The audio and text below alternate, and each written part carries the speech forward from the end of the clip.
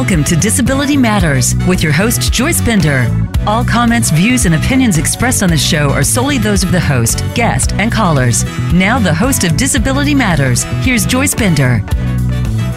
Hi, everyone. Welcome to the show to everyone in the United States and around the world. And also, Yoshiko.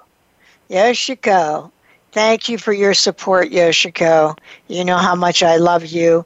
A special shout out. She is formerly married to the great late Justin Dart Jr.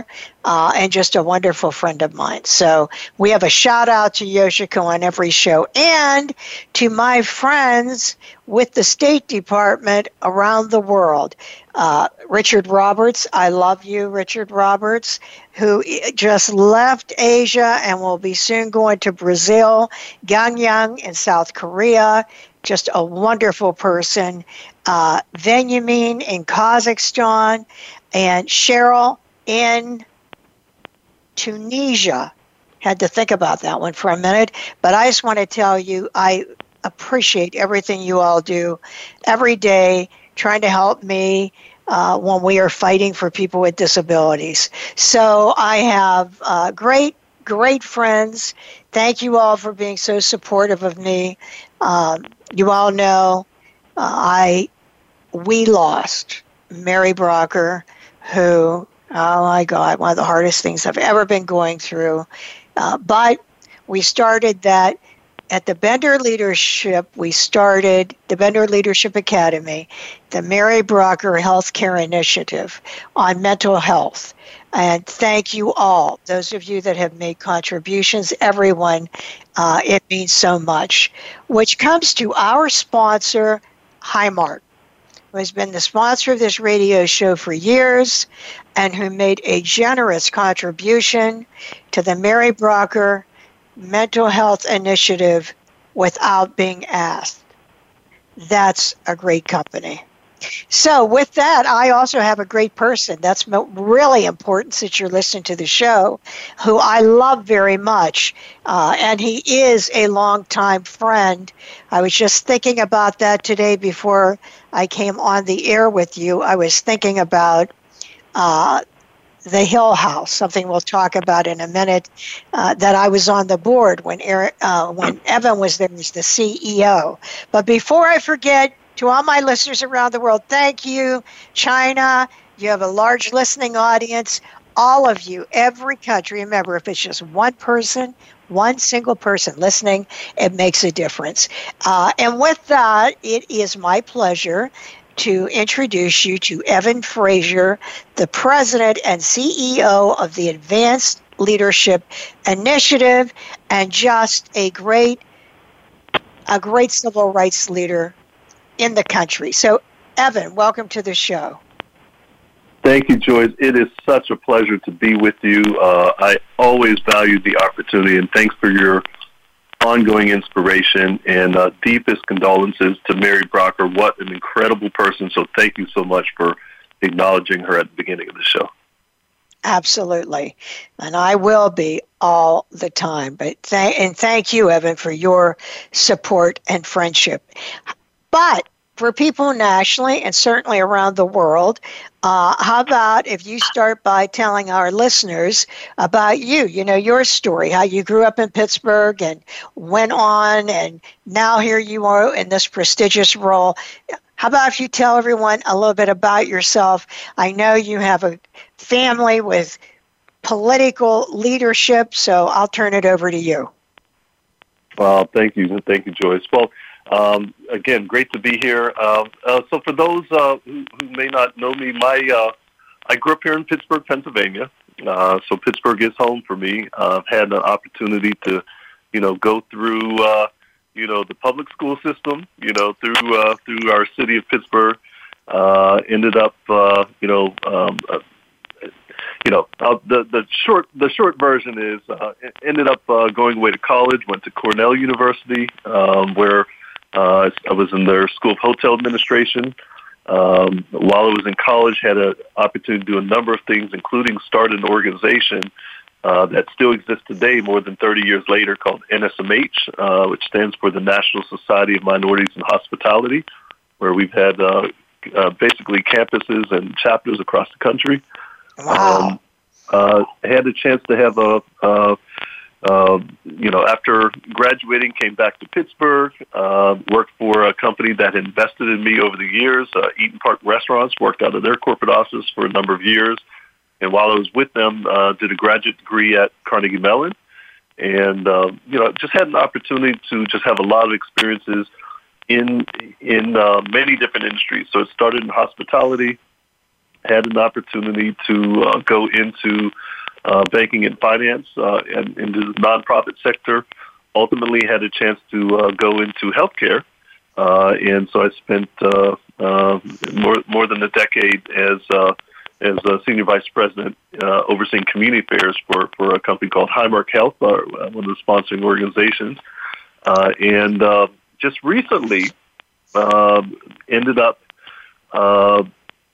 starting an initiative several years ago, as you heard Joyce talk about, the Advanced Leadership Initiative. And as of earlier this year, we formed, out of the success of the first few years of the initiative, we created the Advanced Leadership Institute.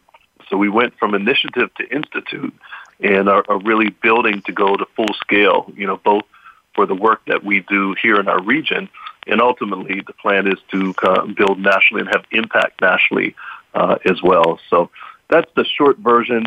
My career has really been a combination of corporate nonprofit. I have an amazing family, two amazing parents who helped to bring me up in both in terms of leadership and the importance of giving back, and very fortunate to have this opportunity today to share. And your daughter works in the area of disability, and I've been telling everyone about her. Do you want to tell everyone what she does? Sure. So I have a pretty famous daughter out there. Her name is Nia, and she goes by Nia Sue. That's her name that that's actually her part of her real name, but she goes by that, Nia Sue. And Nia grew up on television. She grew up as a dancer, and then over time also became a singer as well as an actor. So she's kind of a triple threat out there. She's a social media person and very much an influencer.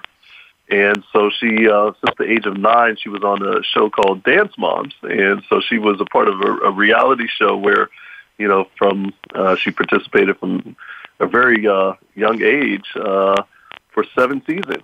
And through that experience, that helped to give her the grounding to go into acting. She was on The Bold and the Beautiful, and she does stuff online. And what Joyce is referring to is my daughter also recently had done a series called Dance with Nia.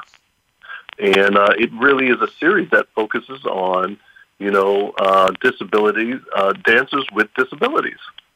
And so she brings someone on her segment each show. It's something that is on both Instagram and Facebook. And so I want to say there were, I believe, 10 episodes where she would bring someone on, have them explain, engage them, have them explain what their disability is.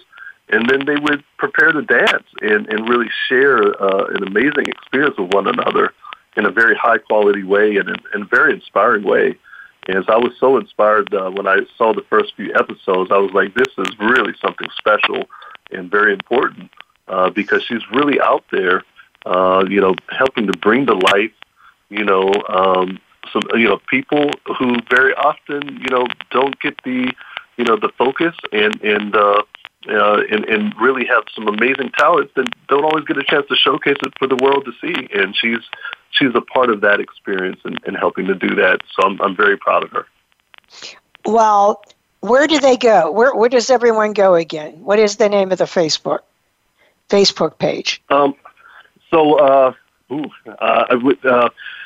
I will get that for you, hopefully before we leave today. But it's Nia Sue, Niasioux is my daughter's name, and if you look that up, I'm pretty sure you'll be able to find the series that's out there. But I'll try to get the specific, if there's a specific site you go to. It's probably on, and you said shortly. it's on her Instagram also. Right, correct. On Instagram or on Facebook. And you could look up Nia Sue's on her Instagram, and there should be a link from her kind of special homepage there. Yeah, and I mean, you got to see it. Like, it's awesome. And what I love about this is it's all about inclusion. And I'm going to have her on our radio show next year. I was so impressed with this because what she's doing is what this company's all about. Remember what Evan just said, getting a chance to show your talents that other people would not normally see? It's the same thing about employment. So it's all about inclusion. I love it. I think it's so awesome that she does that. But you really have to see it. I mean, it's no pity. It's just treating the person the way you would any other person. I love it. I think it's so great. Absolutely. And one thing I didn't mention to you, Joyce, is in the last week, she just launched, she was the lead character in a Lifetime movie. And so that just launched on Lifetime this last week called Imperfect High. It's called Imperfect High, and it's about substance abuse, and, particularly for, teenagers, and really talks about the importance of, dealing with, making sure people don't take the wrong pathway. That is so exciting. When will that be out on Lifetime? So it just aired over this week, actually, this weekend it did air. And last weekend. Oh. But I'm sure it could be found out there on Lifetime on demand here. Wow. What's next, huh? I better get her on soon. Right. Before she's in Hollywood again and says, "Who? What? Call my agent." So I'm just trying to be like my daughter. That's all. Lucky I have you. Well, you're very modest. He's very modest. I'll tell you all right now. If you would meet him, first, he's this wonderful, gregarious, handsome, friendly, always dressed sharp guy. And you know what? Here's the thing that would really amaze you. Not one bit of arrogance. Not one. He is so humble and modest. He is. But you are. You're always that way. So I will be the one that says, now how do you pronounce Luce, scholar? Oh, it's pronounced loose? Yeah. Luce, okay. Luce, right? Yep. Okay, well, there are only 17 people named as a National Luce Scholar. Only 17. And you are one of them. And to me, that just is a small example of, how brilliant you are, which obviously when we'll be talking about this advanced leadership initiative, it goes to the point. But what is that, and how were you selected, Evan? Oh, thank you. Well, so the Luce Scholars program is through a foundation in New York called the Henry Luce Foundation, and basically every year they would pick, a handful of people to kind of live and work in Asia, and so it was a number of years ago. I want to say, I'm embarrassed to say it's about 20 years ago for me, and essentially there are universities, they amongst their alumni, and I think the eligibility is up to 30. But so it's either professors, alumni, assistant professors, folks up to 30, and schools across the country compete. And every year, the foundation, you go through a pretty extensive process, and then they end up whittling it down to, our year it was 17 individuals who were selected. And basically, if when you're selected, you identify a country where you have a particular interest, particularly into Asia, in the continent of Asia, and so and then they select you to go to a different place and actually work in those areas, in those particular countries. And so for me, I had expressed interest in the Chinese culture, and they ended up assigning me to a place, working in Singapore for a Chinese-based hotel company. And since they look at your background, there are people who are doctors, researchers, lawyers, depending upon what your background. We had someone in veterinary medicine, someone in music, and I happened to be in more business, and they saw a hospitality background, so I ended up working with Shangri-La Hotels, which was in Singapore and a bit in Hong Kong as well, and it was a phenomenal experience. It's different being in another country. It's so wonderful because it opens you up, to a whole new culture and a way of thinking. I'm sure you really enjoyed that. Oh yeah, it was an experience I would never trade. And the ironic part about it is my oldest son. Right after I was selected, we found out my wife was pregnant. I was like, oh wow. And so we had quite a year.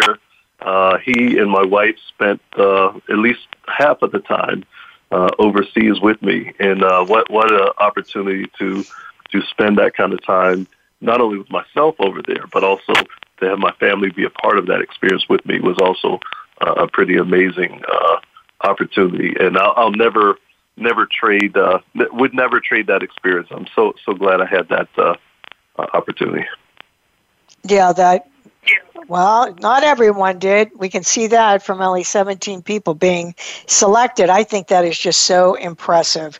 And even more is this Advanced Leadership Institute, formerly Initiative, but when you first created it, it was called Advanced Leadership Initiative. How did that come to be? What made you do that? In other words, how did you get this idea that, I'm going to do this? Yeah, no, it really started with some personal observations as well as conversations with colleagues, particularly African American or Black colleagues, who recognized that the representation as it relates to Black leadership within our region really did not was not significant enough, in that we felt that so much more needed to be done. And it was clear that the region as a whole, and corporate leaders and foundation leaders were all saying, this is in the area that's important, diversity, inclusion. And this is many years ago. So this is at least 6 years ago when that was the environment. And it really started from that conversation, and then actually it had a spark when I was having a conversation with one of our funders, who was saying, you're really trying to figure out something that will help make a difference in creating more diverse leadership in our region. But there didn't seem to be an active mechanism to really make that happen. And so the idea that I had and some colleagues and I spoke about really stemmed from this idea of, creating this idea of an executive leadership program that would help to do that. And so what I had the opportunity to do, and this was back in 2016, which is the summer of 2016, I ended up writing a concept paper to create a world-class executive leadership program that is really customized towards African-American professionals and executives. And so, we did that, came back, after I wrote it during vacation, came back and started to socialize it over the next several months. And it became clear that, one, there was a great need. Two, that people were excited about it. They also said that, really depends on the institutions and partners that we bring on will make a difference.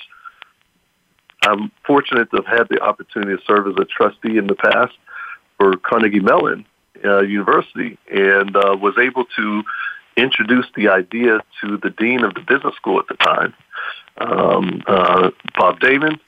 And from that conversation, CMU had really expressed interest in working with me to help create what we call the Executive Leadership Academy.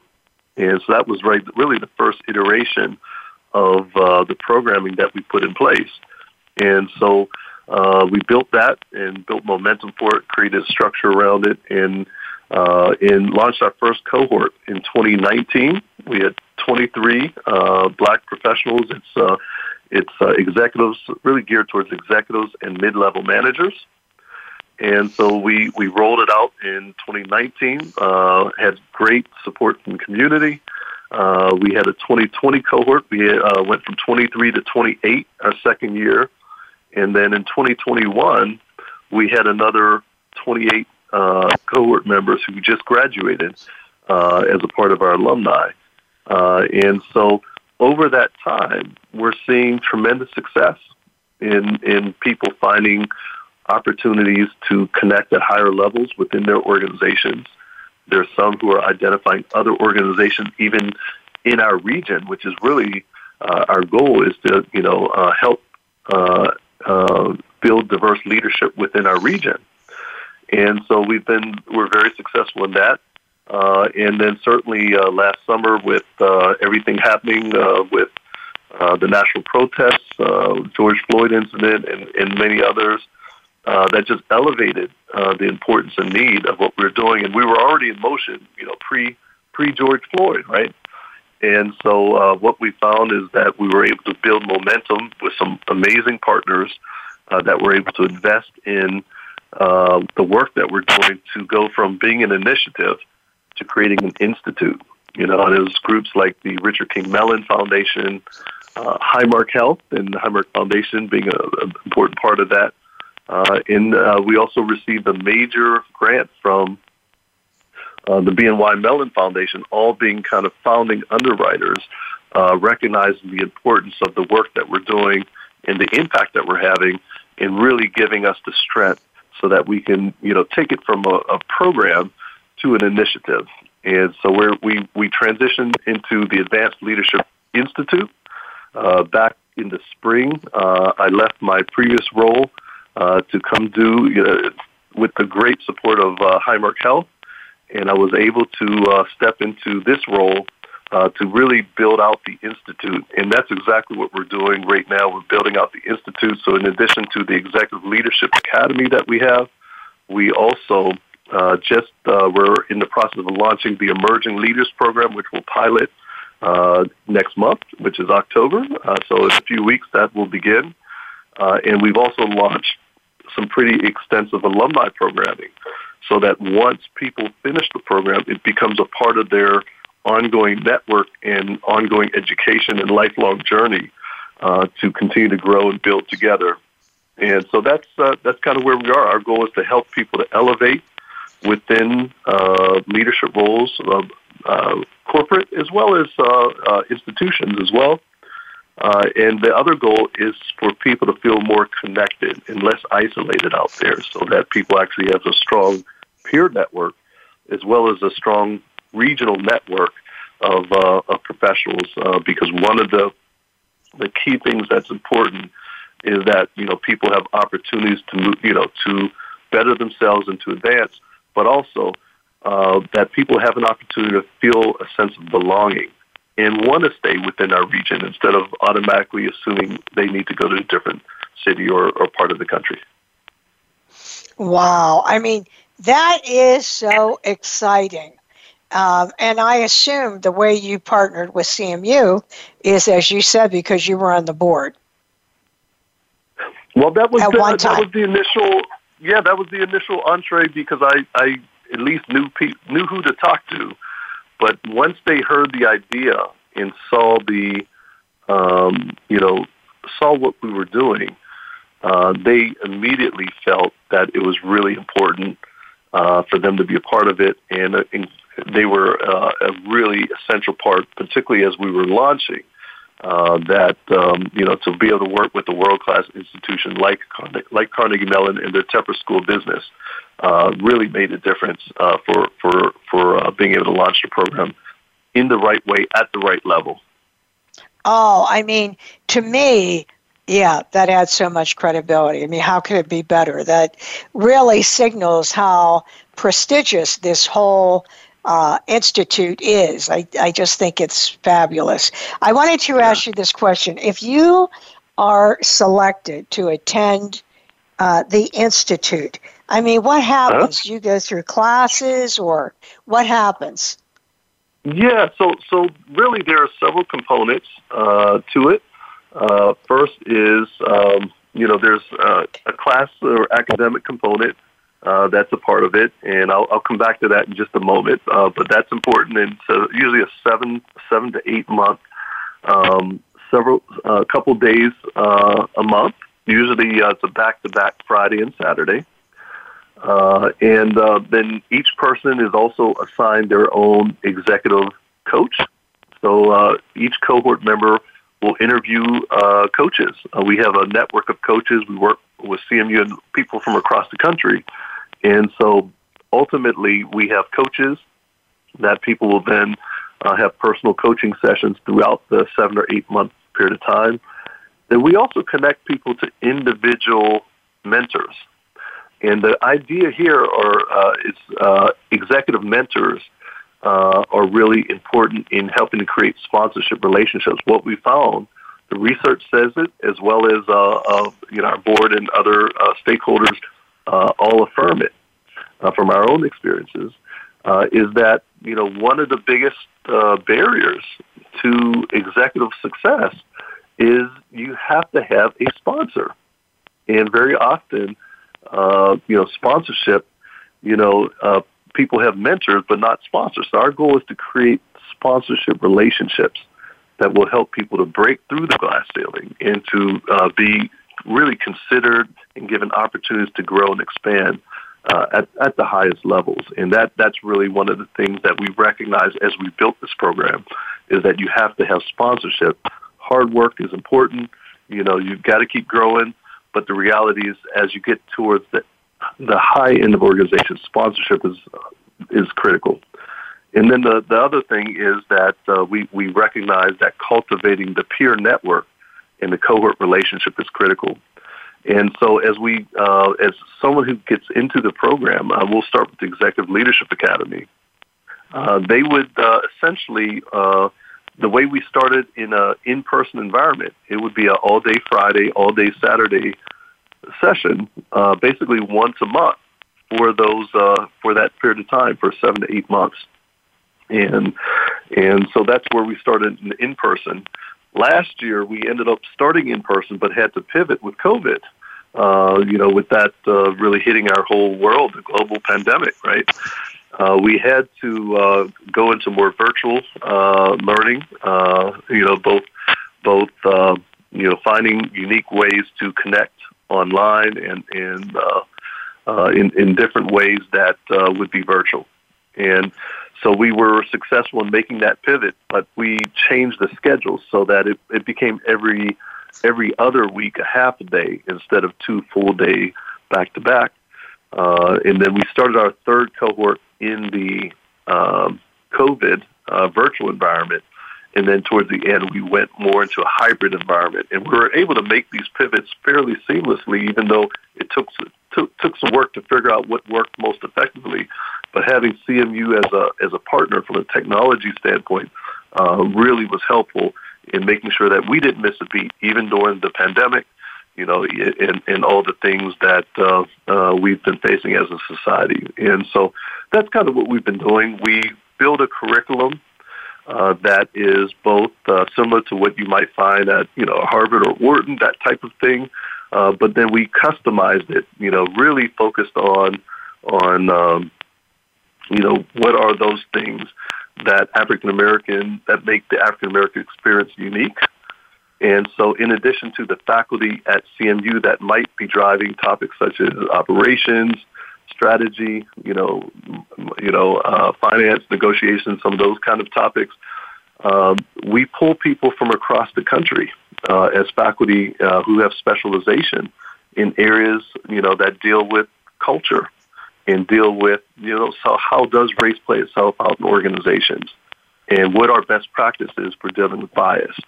And since those aren't usually packaged in any one place, we had to go out and find them and integrate them into our faculty and into our curriculum.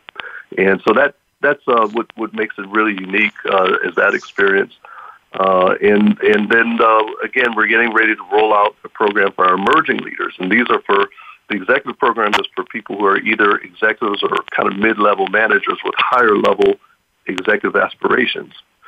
Our emerging leaders program is really focused on individuals who are either individual contributors or early managers.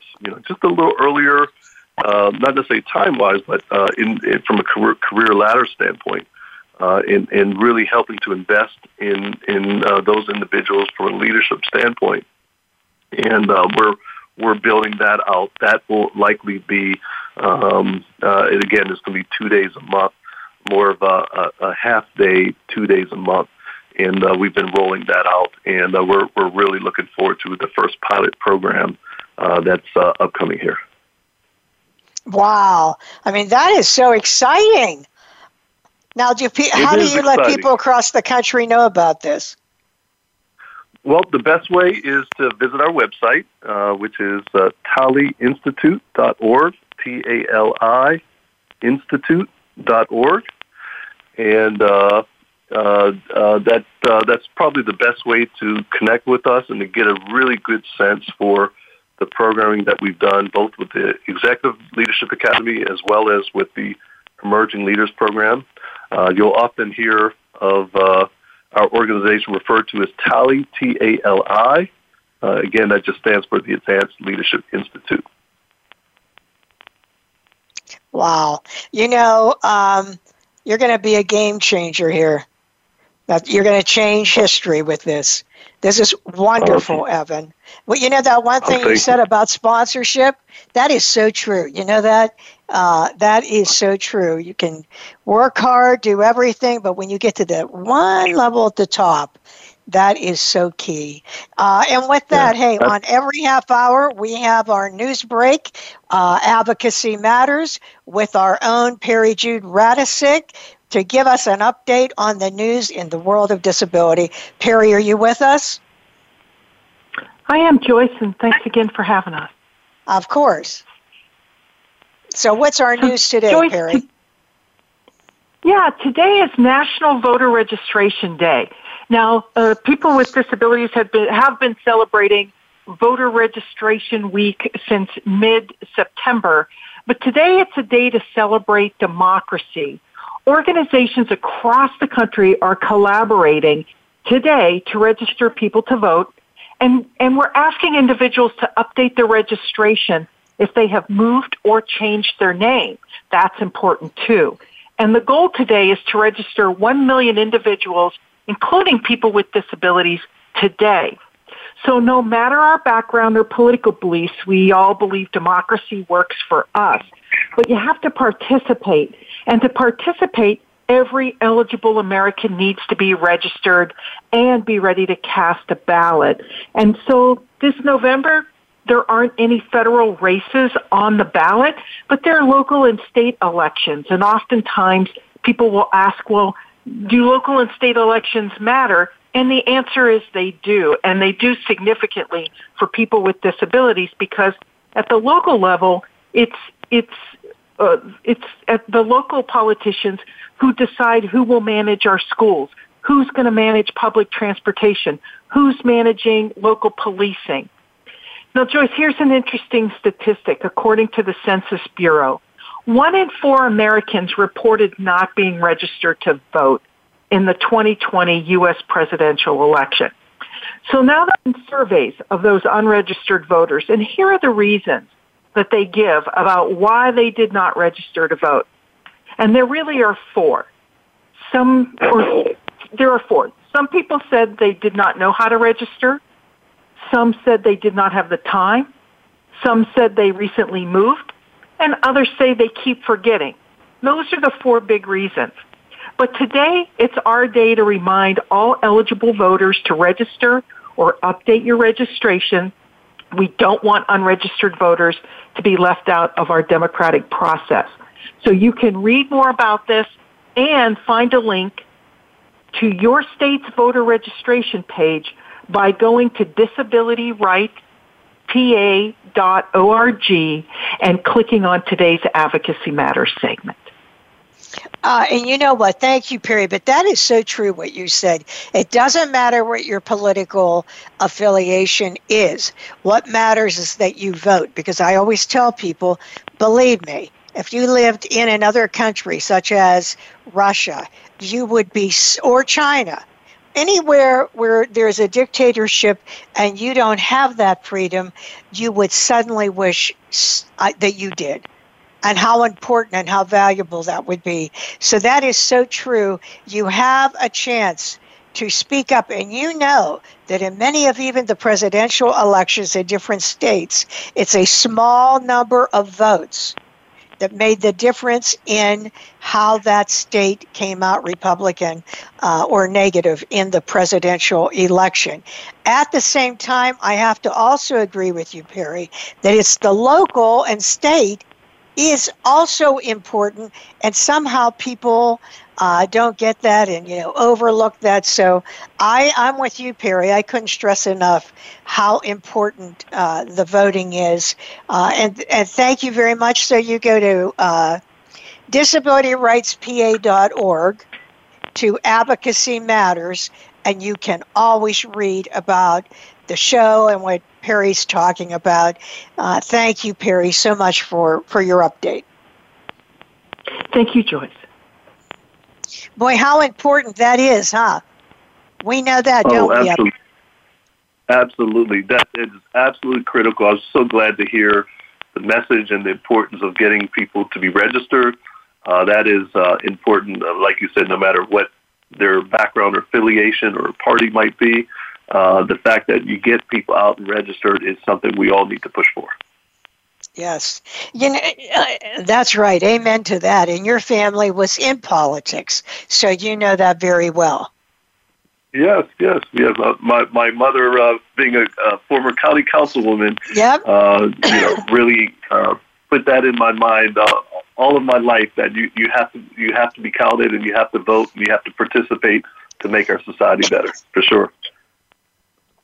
Well, Evan, when you were talking about, the Institute, one thing I want to be clear on is, do you go out and recruit people, or do people apply, or how does that go? Yes, no, it's a great question. We get the question a lot, and it really is twofold. First, I should mention, is the goal is to have employers invest in their high potential black talent, right? That's really part of the goal. Is we want to get employers to identify people within their organization that they want to help grow and develop, develop for future leadership roles, or continue to develop. And so we ask companies to identify people within their organizations that, again, they want to grow and advance. So it comes from that direction, but it also comes from the other direction. We have people in the communities who hear about our programs either through the work that we're doing. They'll visit the website. We'll meet people out there, other alumni, word of mouth, who are very interested in the program. So then they go to their employers to say, hey, I would like to participate in this. Will you sponsor me? And so we definitely get support coming from the individuals who are saying, I want to be a part of this, and getting support. And we have companies that are corporate partners and our sponsors who are integrating it into their talent development function within their organizations. So on an ongoing basis, they can look at, where is the talent, the diverse talent within their organization that they can look to develop and promote. And it's a way for companies to then, we become a partner to companies to help develop their black talent within their organizational structure. Wow. Evan, how are you getting that message out to, CEOs or boards? How are you getting that message out?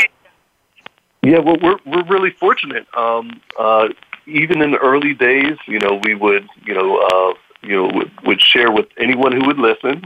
We had a group early on called the Corporate Equity and Inclusion Roundtable, who gave us a wonderful platform to speak with corporate partners as well as the community at large to introduce the topic. This was several years ago. And then as we were building, we had a platform there, as well as many other groups. What we've done to date, though, is we have some amazing groups that are connected with us. So one, we have first we have a board of directors of a deeply committed group of volunteers who are well-connected and reflective of the mission and vision that we have, which is cultivating Black executive leadership, within companies, institutions, and communities.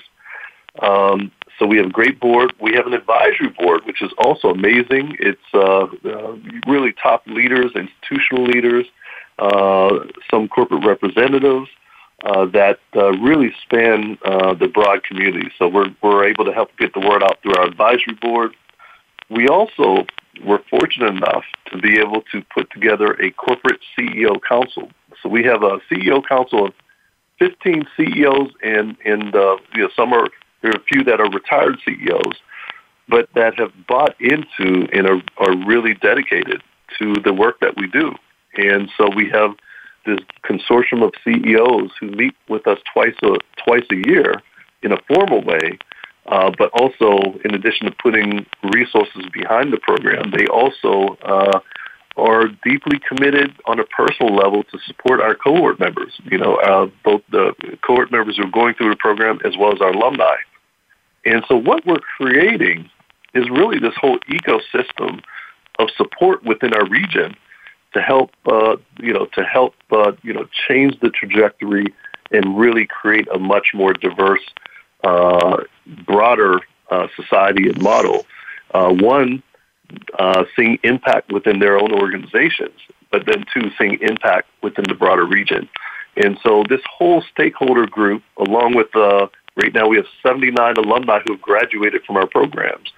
They're all ambassadors, helping to get the word out, helping to recruit new folks. Our corporate partners, we meet with them so that they know what's coming up, and they are continuously looking at people in their organizations that they can, that would be good fits for our program. Wow. Well, you know what? I would encourage this is such a great thing. You have corporate America, and everyone, especially since George Floyd, we're out with our, diversity, equity, inclusion programs and an emphasis on recruitment and, making sure that you're bringing in African Americans into the workforce. And this is all great. But, and with me, there's always a but coming, Evan. But this I have to say, where are they in the company? Where are they? So, you could hire 100 people tomorrow, African American, and not everyone can be the head of diversity and inclusion. This seems like the job that, this is it, this is what you're going to do. But, what about the C-suite? What about those exactly positions? Right.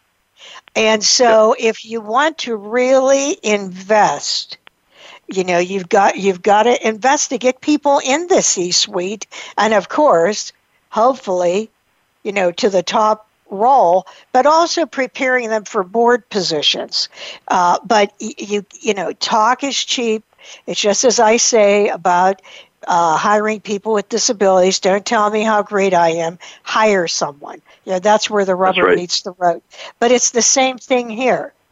If you really want to change the culture, you've got to get people up to that C-suite level. And to get them to that level, you've got to go to people throughout the organization, as Evan said, at the manager or vice president, whatever the level would be, and say, hey, you know what? I do want to invest in this person. I want this person to be a leader in this this corporation, or I don't know. Do not-for-profits also come to you, Evan, or just corporate America? Yes. Yeah, well, the majority is corporate, but we do have nonprofits, and we also have some public candidates as well. We just had someone who was the COO of the Urban Redevelopment Authority. We had a person who was executive director. Actually, you know that person, Shannon Austin, was a part of our program as well, who's very much a part of the state government in a very high leadership role. Yeah. Yes, she's and so awesome. it really is it really is a combination. Joyce, I think when I think about the work that we're doing, I also think about the inspiring work that you've been doing for so many years through Bender Consulting, and then through Bender Leadership Academy. And I'm so impressed with the work that you have been doing and being a fierce advocate for people with disabilities. And so it's that same drive and that same tenacity that we're approaching TALI and the Advanced Leadership Institute in a way that we're committed in a very deep way to making sure that there are results. And so you are very much an inspiration in the work that we do. When I think about our task and I think about all that you have done and continue to do. And so first, want to just thank you for that example. And I'm deeply committed to what you're doing as well through the Bender Leadership Academy, and looking forward to finding ways to continue to be of support. I know you will. So, Evan, what message do you have for companies today, and not-for-profits, as you mentioned, and the public sector? Because, there are huge not-for-profits, so I mean, no matter what the organization is, if you were speaking to them, what would you say?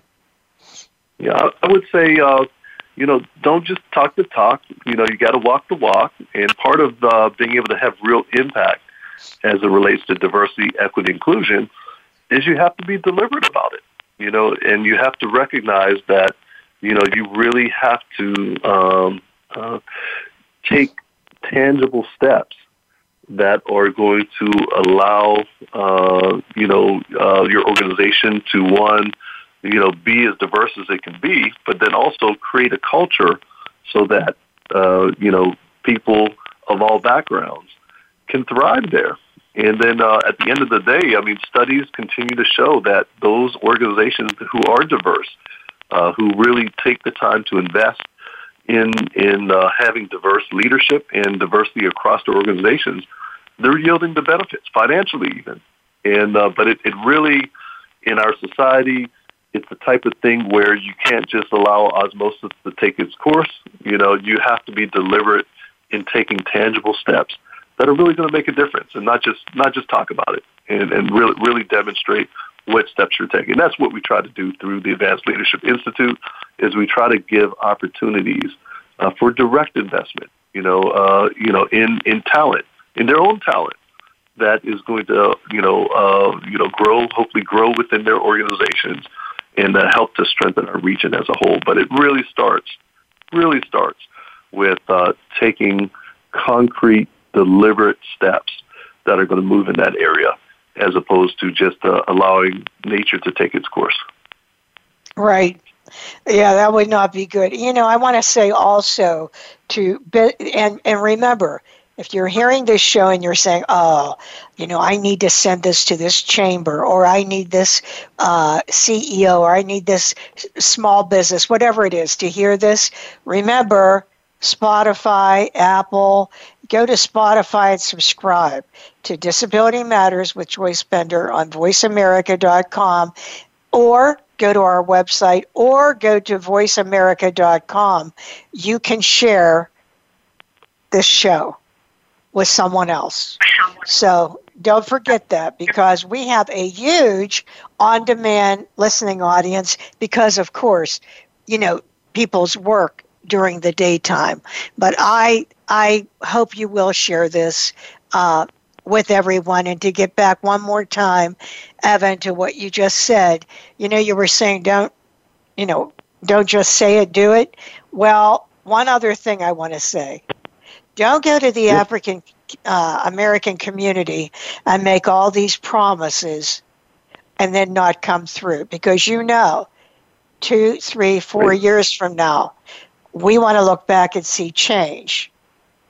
It's not just a rah thing. It's not like this is my special thing I'm doing. This is change. And the only way you'll see change is if you have people at the top. And that is why, if you mean it, this institute is where I would be going if I were you. That's what I would be doing. But you know what I mean, Evan? People remember. Absolutely. 100% agree with everything you just said there, Joyce. You're not going to get real change unless you can have diverse leadership. And that's really what we're aspiring to do, is help organizations become more diverse at leadership levels. And that's really that's part of our core mission. And we do it by having employers invest in their Black talent. And again, that takes it takes investment and takes deliberate willpower and action to move in that way. But it's tangible and it's doable. It's just you got to take the first step in starting the process. And that is here's how. Now, what is your website? What's the website? Yep. Once again, our website is taliinstitute.org. Again, TALI institute.org. And I'm sure there's a place they can go on that website to get more information and contact you, correct? Absolutely. We would love to hear from folks who are interested. And again, right now, as we're anchored in the Pittsburgh region, we clearly understand that there are other regions around other cities and regions around the country that probably need exactly what we're doing here in Pittsburgh. So we're very proud of what we're developing. We're seeing progress, and I believe that over time there will be opportunities to expand what we're doing here into other parts of the country. And I know you will. And then you'll be international. I have no doubt in my mind. Evan, it was a pleasure to have you on the show today. I admit it, I'm biased. I love Evan Frazier. I could be the head of his fan club, but he is a great human being, and I know you will be successful with TALI. And once again, thank you for taking time to be on the show today, Evan. Thank you, Joyce. Always appreciate it. Thank you for your inspiration and all that you do. I'm always honored to have you as a friend and as a mentor and someone I look up to. So thank you so much, Joyce. Feelings mutual. So we end every show with a quote. And today that quote is from Martin Luther King Jr., who said, "Our lives begin to end when we become silent about things that matter."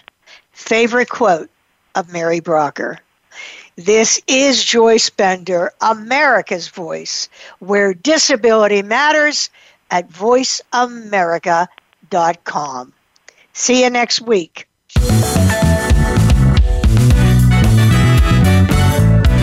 Voice America would like to thank you for tuning in. Please join us next Tuesday at 11 a.m. Pacific Time and 2 p.m. Eastern Time for another installment of Disability Matters, right here on the Voice America Variety Channel. We are the leader in live Internet talk radio. VoiceAmerica.com.